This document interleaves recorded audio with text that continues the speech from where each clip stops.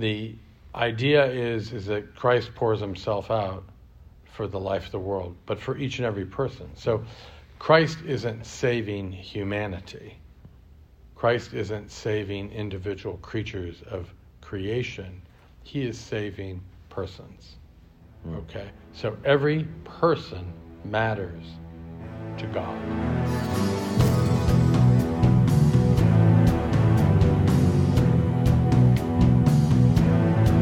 Welcome to Crossing Faiths, where Christian and Muslim talk religion and politics. We're here at the Earth Summit. Matthew Hawkins is not here, but he is remotely handling business for Crossing Faiths. I'm sitting here with Father John Anderson, an Antiochian Eastern Orthodox priest, and we're talking about dignity of the human person and its place in religious freedom. Father John, thank you for coming. My pleasure. I'm just curious, we had the one discussion in Erbil, and I don't hear from you anymore. I'm just trying to figure out what's up. Well, you tried to tell me it's COVID. Admittedly, you know, when the kebab hit the table, I know you didn't realize it was for everybody.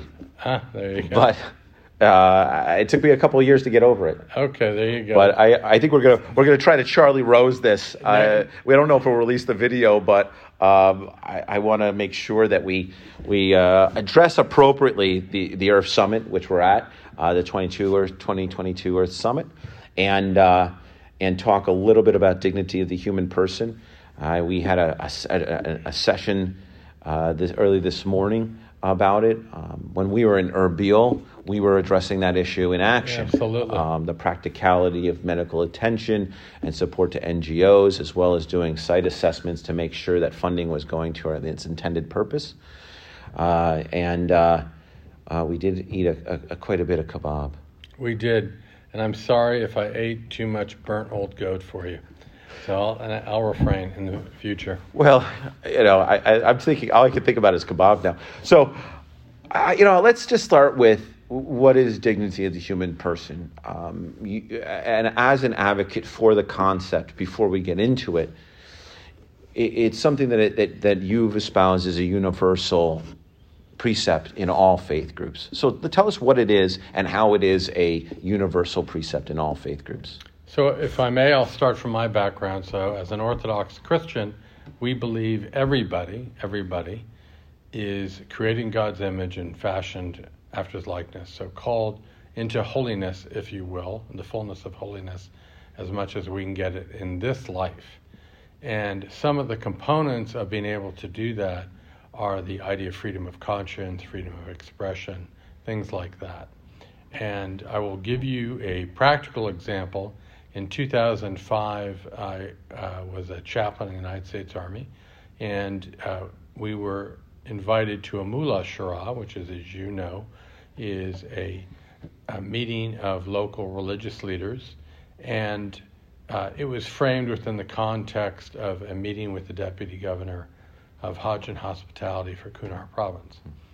And these good religious men asked me to speak to them, and I spoke to them about the fact that Allah, a term that we use in the Antiochian church because the Antiochians are the bulk of Arab-speaking Eastern Orthodox Christians, Chalcedonian Christians, that Allah creates us with the ability to make decisions. So we have a mind and we have the ability to make decisions. And they agreed with that. And they agreed with the fact that we weren't just emotional creatures. And they also agreed with the fact that that Allah gave us the ability to make good decisions and bad decisions. So the fact that we make decisions doesn't predicate a good outcome. We're not necessarily going to make a moral choice or even a immoral choice. Maybe I wanted more old burnt goat kebab, and I regretted it. I should have shared it, but you didn't starve, so I think we're good. None of us starved in Kurdistan when we were there. That was one of the, I think, hallmarks of the trip. Yeah, we definitely ate well. Yeah. So the idea is that here I am, an American, an Orthodox priest. I'm with the U.S. Army. I'm talking to local mullahs in northeastern Afghanistan, and we come to a common understanding of aspects of the human being. So that common understanding we'll simply say is dignity of the human being. What are the hallmarks of human beings? Because in reality, would we say a donkey or a fish or even a monkey or a chimpanzee or a giraffe, do we really sit there and say, well, God gives them the ability to make morally good and morally bad choices? Overwhelmingly, I think we'd say no. So the dignity aspect, when you talk about dignity, like actualized into the idea that motivates people to collaborate and cooperate with each other for the betterment of mankind and personhood. What does that mean? What that means is that in order to love, we have to be able to choose. In order to love somebody, to invest in them, to care about them. And from my faith tradition, as Jesus would say, that no greater love has a man than to lay his life down for another. In order to do that, to lay down your life, for instance, I have to make a choice that my relationship with you is so important, and the danger that is immediate confronting you, perhaps I can keep you from it by sacrificing myself. Right. So sacrificing yourself, that's one extreme. That's one extreme. Let's talk about operationalizing this concept in the idea of human development. A lot of our listeners are millennials. They're all over the world. And when they hear dignity of the human person, which is an Islamic precept, and I would consider it a maxim of Islam, you violate the dignity of the human person, and you are violating a maxim that may put you on the other side of Islam. I'll get in trouble for saying that, but that's okay. And how is dignity of the human person catalyzed for an individual who is looking to get involved in advocating on issues? Because a lot of times people say, I believe in dignity of the human person, and then they become a radical and disruptive in a way that isn't productive. What would be a productive way for individuals to actualize this within their communities or within their different faith groups? Well, if I may, first I'll address the idea of a violent radical. A violent radical is someone who, even in the midst of their sinfulness, so we'll go back to what the mullahs agreed, that Allah allows us to make bad choices. So in English we use the term sin. In the Orthodox Church we get the word hamartia from the Greek, which means off the mark. So being on the mark meaning working truly in accordance with God's will. So the radical is supplementing themselves for God. Right. God's will isn't important enough. My will is what needs to happen. Therefore, I must kill somebody. We'd say haram in Islam. Yeah, so I'm killing somebody not because it's self-defense, not because of its defense of an innocent, but in my arrogance and my sinfulness, I've decided that my will is God's will, and I'm going to hurt somebody or kill somebody. The other side of it is this. In the concept of human dignity, we are all called, and all the faiths in the world talk about this, about charity, compassion, and love. And in terms of operationalizing that, on one level, it really doesn't matter what word we use, but what matters is the intent and the action. Okay, so here we are sitting down, you and I, although we're both native New Yorkers. On the other hand, we have some very disparate experiences and disparate backgrounds, but we are sitting here trying to come to a mutual understanding. And we're giving the other person the benefit of the doubt, no matter what their eating habits are. We're giving them the benefit of the doubt that they actually have something that might be worth hearing because God, Allah, made them with the ability to make good and bad choices. Well, one of the funny comments that has been made to us multiple times here, we haven't seen each other in 3 years, yeah. Right? And so we haven't seen each other in 3 years. We talk every once in a while. Sometimes it's cyclical. But one of the most common comments to us during this session, during the Earth Summit, is, you two guys are still hanging out with each other? Right. We haven't seen each other for 3 years. Yeah. So it's funny because on multiple levels. One is that Yes, we've traveled together. We've collaborated with each other on some overseas stints, as well as here in the Beltway, and on certain initiatives. But the people that come in and out of your life for purpose, or come in your orbit and out of your orbit for personal gain. You and I have a very, I would say, mutually beneficial relationship, because we both believe in this dignity of the human person. Our organizations don't do the same things necessarily, but there is a unity, and we basically travel on our own dime to do whatever we need to do to actualize the dignity of human person concept, whether that be maybe like in Erbil when we were doing assessments and we were helping people with resources, or even here where we're having this discussion, trying to bring the idea of dignity of the human person to light and suss it out a little bit.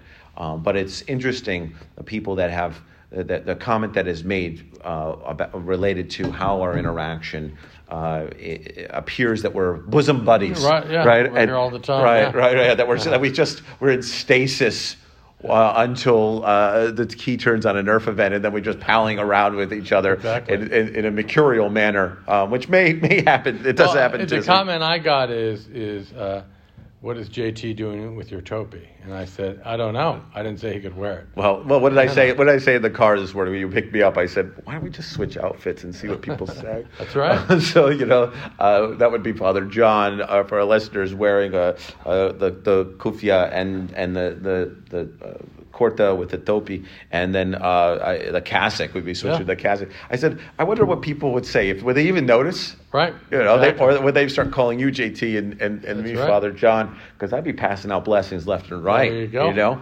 But anyways, I wanted to. So it's interesting from the concept of there's also a lot of people don't know what we do, right? And what we do is we spring into action and we handle whatever needs to be handled, and then we go wherever we need to go and come home. We don't necessarily ring the bell on it. And so I think that's an important aspect when you were talking about individuals putting themselves before God or before the cause, right? Mm-hmm. Because we are at a religious freedom summit. You could have dignity of the human person and not believe, right? So as we believe freedom to choose, freedom to change when it comes to religious freedom, but the idea of actualizing something that is going to have a positive impact and the motivator is dignity of a person does essentially mean taking yourself out of the equation, the mechanics behind it. And a lot of people put their pride or put their reputation in front of the cause or as the motivator for the cause. And we see that quite often in our business. But let's talk a little bit maybe about that, the idea of how an individual needs to humble themselves to the cause. Yeah. So this goes back, at least for me, from my perspective, that when Jesus says that, the type of love we're taught to exercise is what we would call a kenotic, from kenosis. And it's actually from the epistle of the Philippians. And the idea is that Christ pours himself out for the life of the world, but for each and every person. So Christ isn't saving humanity. Christ isn't saving individual creatures of creation. He is saving persons. Okay? So every person matters to God. Right. And the proof of that is, why would God waste his time making every person if they weren't important to him somehow? Right.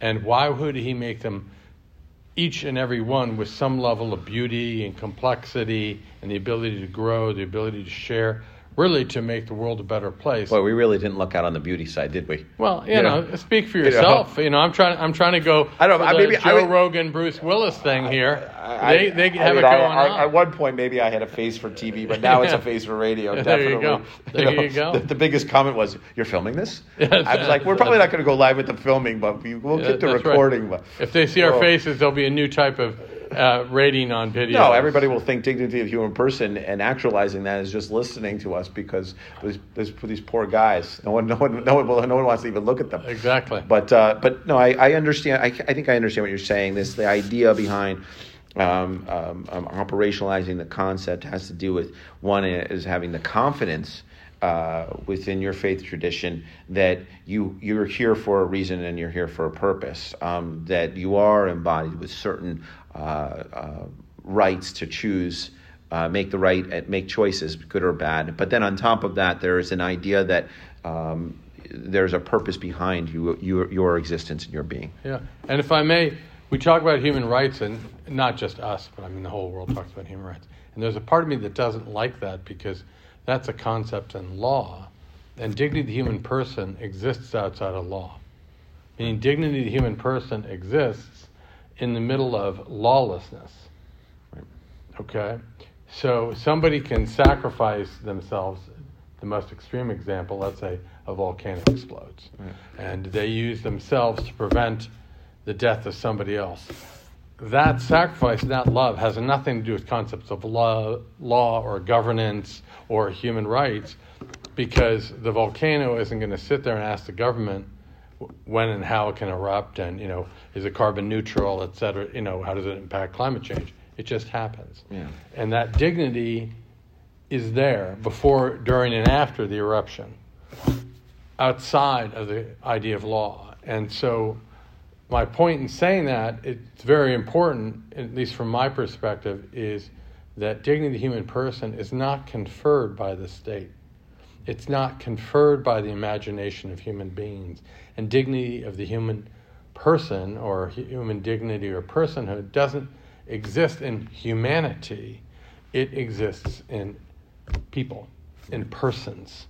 Yeah, because it's in that instance, in that moment, there's a decision that you have to make to act. I think back of we just had an earthquake in Afghanistan, and I was there in 2015, 2016, and 2016 at the American University of Afghanistan, there was an earthquake, and I remember everyone staying in the classrooms, and we're talking about a Russian-made building in like 1982. Yeah. So everybody's going underneath the desks, and I was very, very lucky because I had a colleague of mine. So I was the vice president at the time, and I had a colleague of mine who I grabbed, and he and I went room to room, saying, "No, you have to get out." Like, we went room to room and emptied the building. And his name was Shamrose. And one of the things that happened was, on a very personal level, I knew I could count on him to sort of selflessly act. And even though the earthquake was going on, I wasn't alone in that action, going room to room trying to get everybody out of the building. And we did. We got everybody out. The building didn't collapse or pancake, but at least no one was there, and we didn't know if it was going to pancake after. Right. And so I think there's a couple things. The reason why I'm mentioning that story, and you and I have been in unsecured areas throughout our careers and our and history. In Northern Iraq together. And we were in Northern Iraq together. The bond that builds because of comradeship between two individuals is a profound moment. Right. The other profound moment is the action that is being taken in tandem when something like that happens. And then there's the larger idea of social emotional impact that makes. And I think that's part of the reason why you and I interact together. Exactly. We traveled together, and we weren't in a hotel. Right. We were muddling through quite a bit. Right. I remember the car accident on the highway. There was something when we arrived that was Seeing that happen. There was a car, we were driving, there was a car accident. Yeah. And I said, well, you're a medic, you need to stop. Yeah. And I was like, I might be a medic adjacent because of my skill sets. And it was like, but we have to stop. We can't just pass this. And I remember that there was a moment where our brain biscuits were turning because we had just been wheels down. We were like maybe a half hour into being there. Yeah. And of course, there's this car accident. And we're in thinking, the middle of nowhere. In the middle of nowhere, we're thinking, no, like there's No, I'm going to tease you back a bit here because I know you're trying to interject some humor. I don't remember any hesitation on your part or my part. I don't know if there was. It wasn't in the sense that it was we were acting.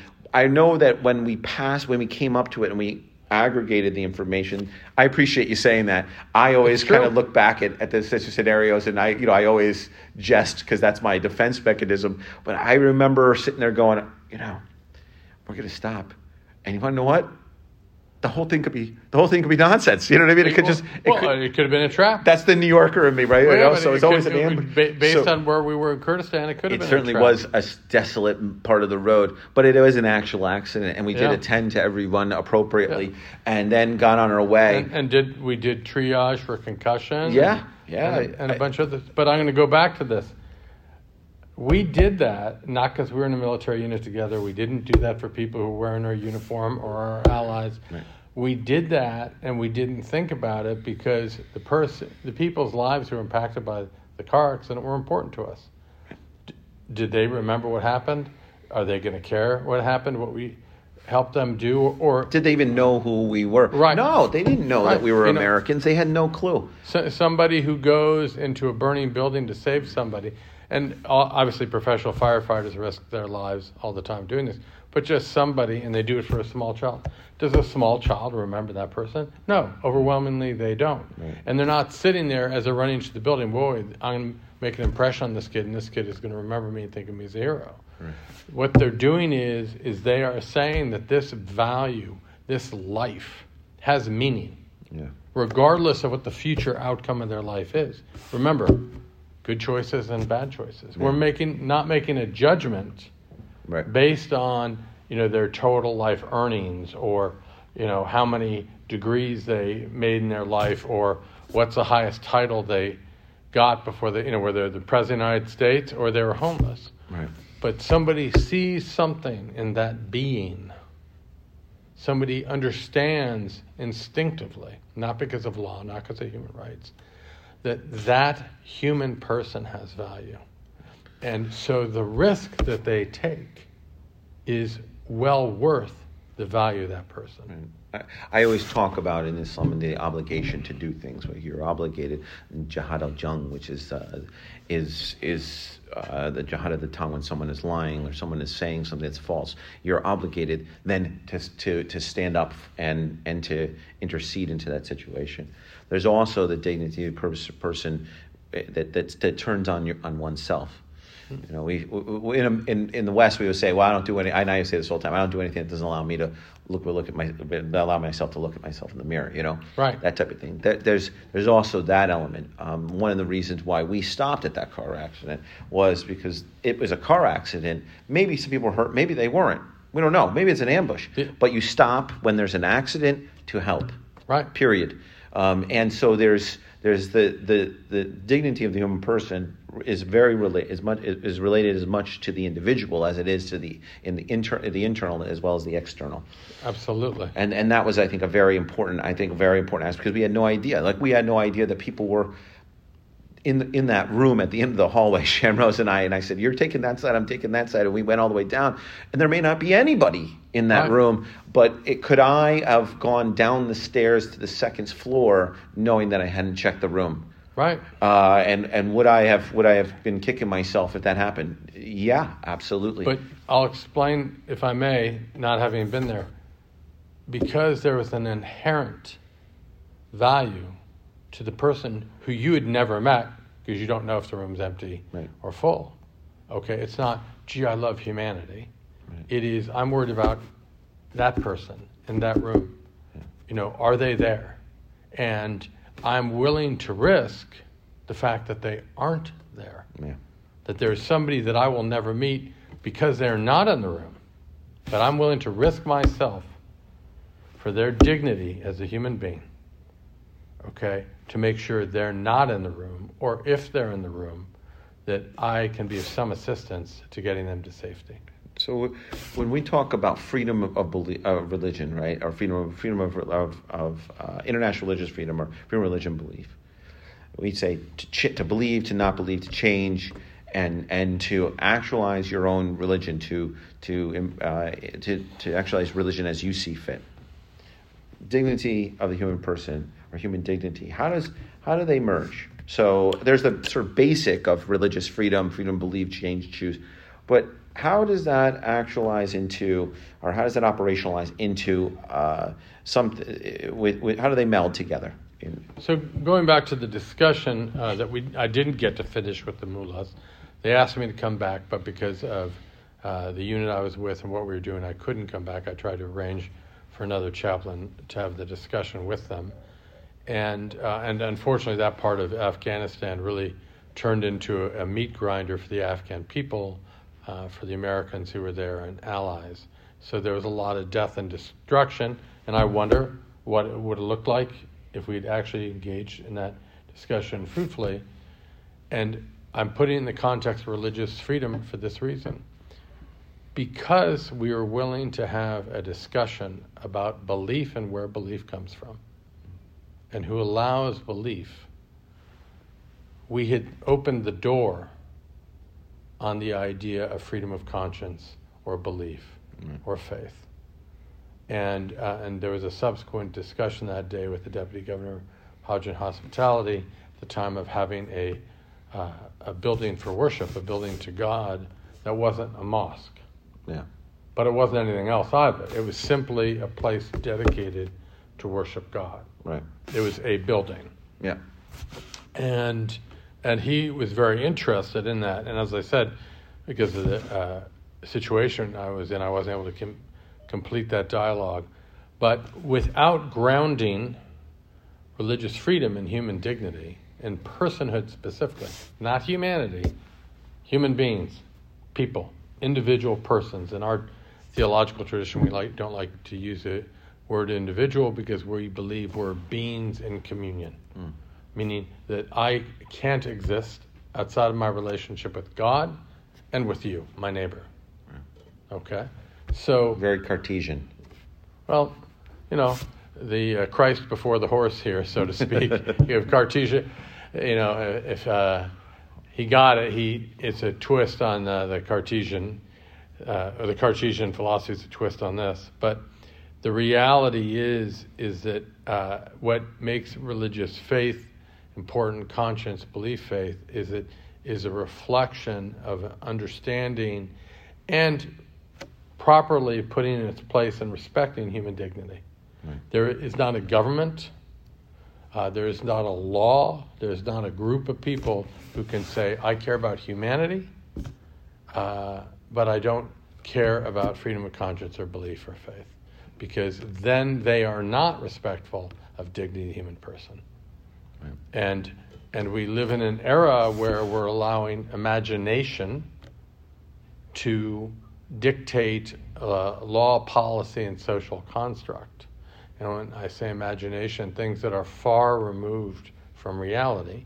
And at some point in the future, I think you and I are going to have a discussion about gravity, which I don't believe is a myth, but you've handed me a peer-reviewed article. I did send a peer-reviewed article saying it didn't exist. At this point, like I watch on TikTok the flat Earth videos, and I saw there was a documentary on Netflix, and I think way into it, but I'm watching, and it just seems like just a group of people that just want to have fun and want to have a community. There you go. Flat Earth, why not? It's not hurting anybody but themselves when they impact because they ignored gravity. Well, to a certain degree, I go, just let them. But the problem is, it's growing. Yeah, and so if you are proceeding from false pretenses, then you start actually moving into the world of psychosis, losing touch with reality, and the community gets bigger and bigger. Just that the psychotic nature of it grows and envelops a whole population. And I think that's what you're getting at. It The is. idea of losing touch with reality can exponentially affect something as simple or as elementary as dignity and how dignity is perceived in our reality. Yeah, and in my church we have a prayer for God to keep us from vain thoughts and evil imaginations. And when we're praying that, on the one hand, I personally am praying that, but I'm praying that so that I don't become susceptible to my vain thoughts and my evil imaginations in my relationship with God, but in a more important way with you, because I can't hurt God. Right? I can't hurt God. Yeah. I can be disrespectful and so on and so forth, but he's got it handled. He doesn't need somebody else to take me out. He can take me out any time he wants. But I can hurt you. In this context, you personally sitting next to me, but other people throughout the day or the rest of my life. And so imagination and expressing imagination and how we want to project our imagination is not the same thing as saying, okay, I get to curb somebody's freedom of conscience. Because then it's a vain thought and an evil imagination from my tradition. Right, or even putting themselves before the situation or instance or individual in a matter that demands attention. Yeah, and we'll go back to the car accident if we may. The person who appeared to be most significantly injured was a woman, and we didn't touch her or try to touch her or anything else like that. And we had somebody who spoke Kurdish, and they spoke to her driver because I didn't want to offend anybody through societal norms. However, at the same point in time, I wanted to make sure we could triage her. Right. Because it was a head-on collision. I'm surprised no one was seriously injured. Yeah, it was peculiar. It was amazing how messed up those cars were. Yeah. They almost looked like they had been exploded with some kind of explosive device. And that's where operationally we're recognizing her human dignity. We're trying not to offend the society. Right. So, societal norms reflect some societal concept they have of human dignity on a communal level. But at the same point in time, we're trying to do right by her personally. Right. Because we owe it to her. How many check-ins did you do, and how many selfies did you take? I don't do selfies because I got a face for radio. Right on. Well, this is one of those things where it is funny because I was just chatting with a friend of mine before we came here, and she goes, the problem is you never document what you do, and you never take photos and selfies of stuff. And I go, I'm pretty sure that all those selfies and photos people take are staged, and you don't have time to stage things when you're dealing with a real issue. Yeah. But I appreciate you taking the time today, Father John, because I think this concept of dignity of the human person or human dignity related to religious freedom, but also the talking about our anecdotal stories here or there, I think it helps to bring light and elevate the subject so that individuals can turn around and say, you want to know what? That's something I believe in too. And you want to know what? It's a great way to phrase and to think of phrased how I am and how I do what I do for people and why I believe in serving something larger than myself, regardless of whether you believe or don't believe. But the other element is that it's a very tangible way to live your life so that you can actually not only be helping your fellow person, but then on top of that, helping yourself to get to where you want to be. Yeah. So thanks so much. And the old roast burnt goat next time is on me. Amen. I'll talk to you soon. All Thanks, right, Bob. God bless. Bye-bye.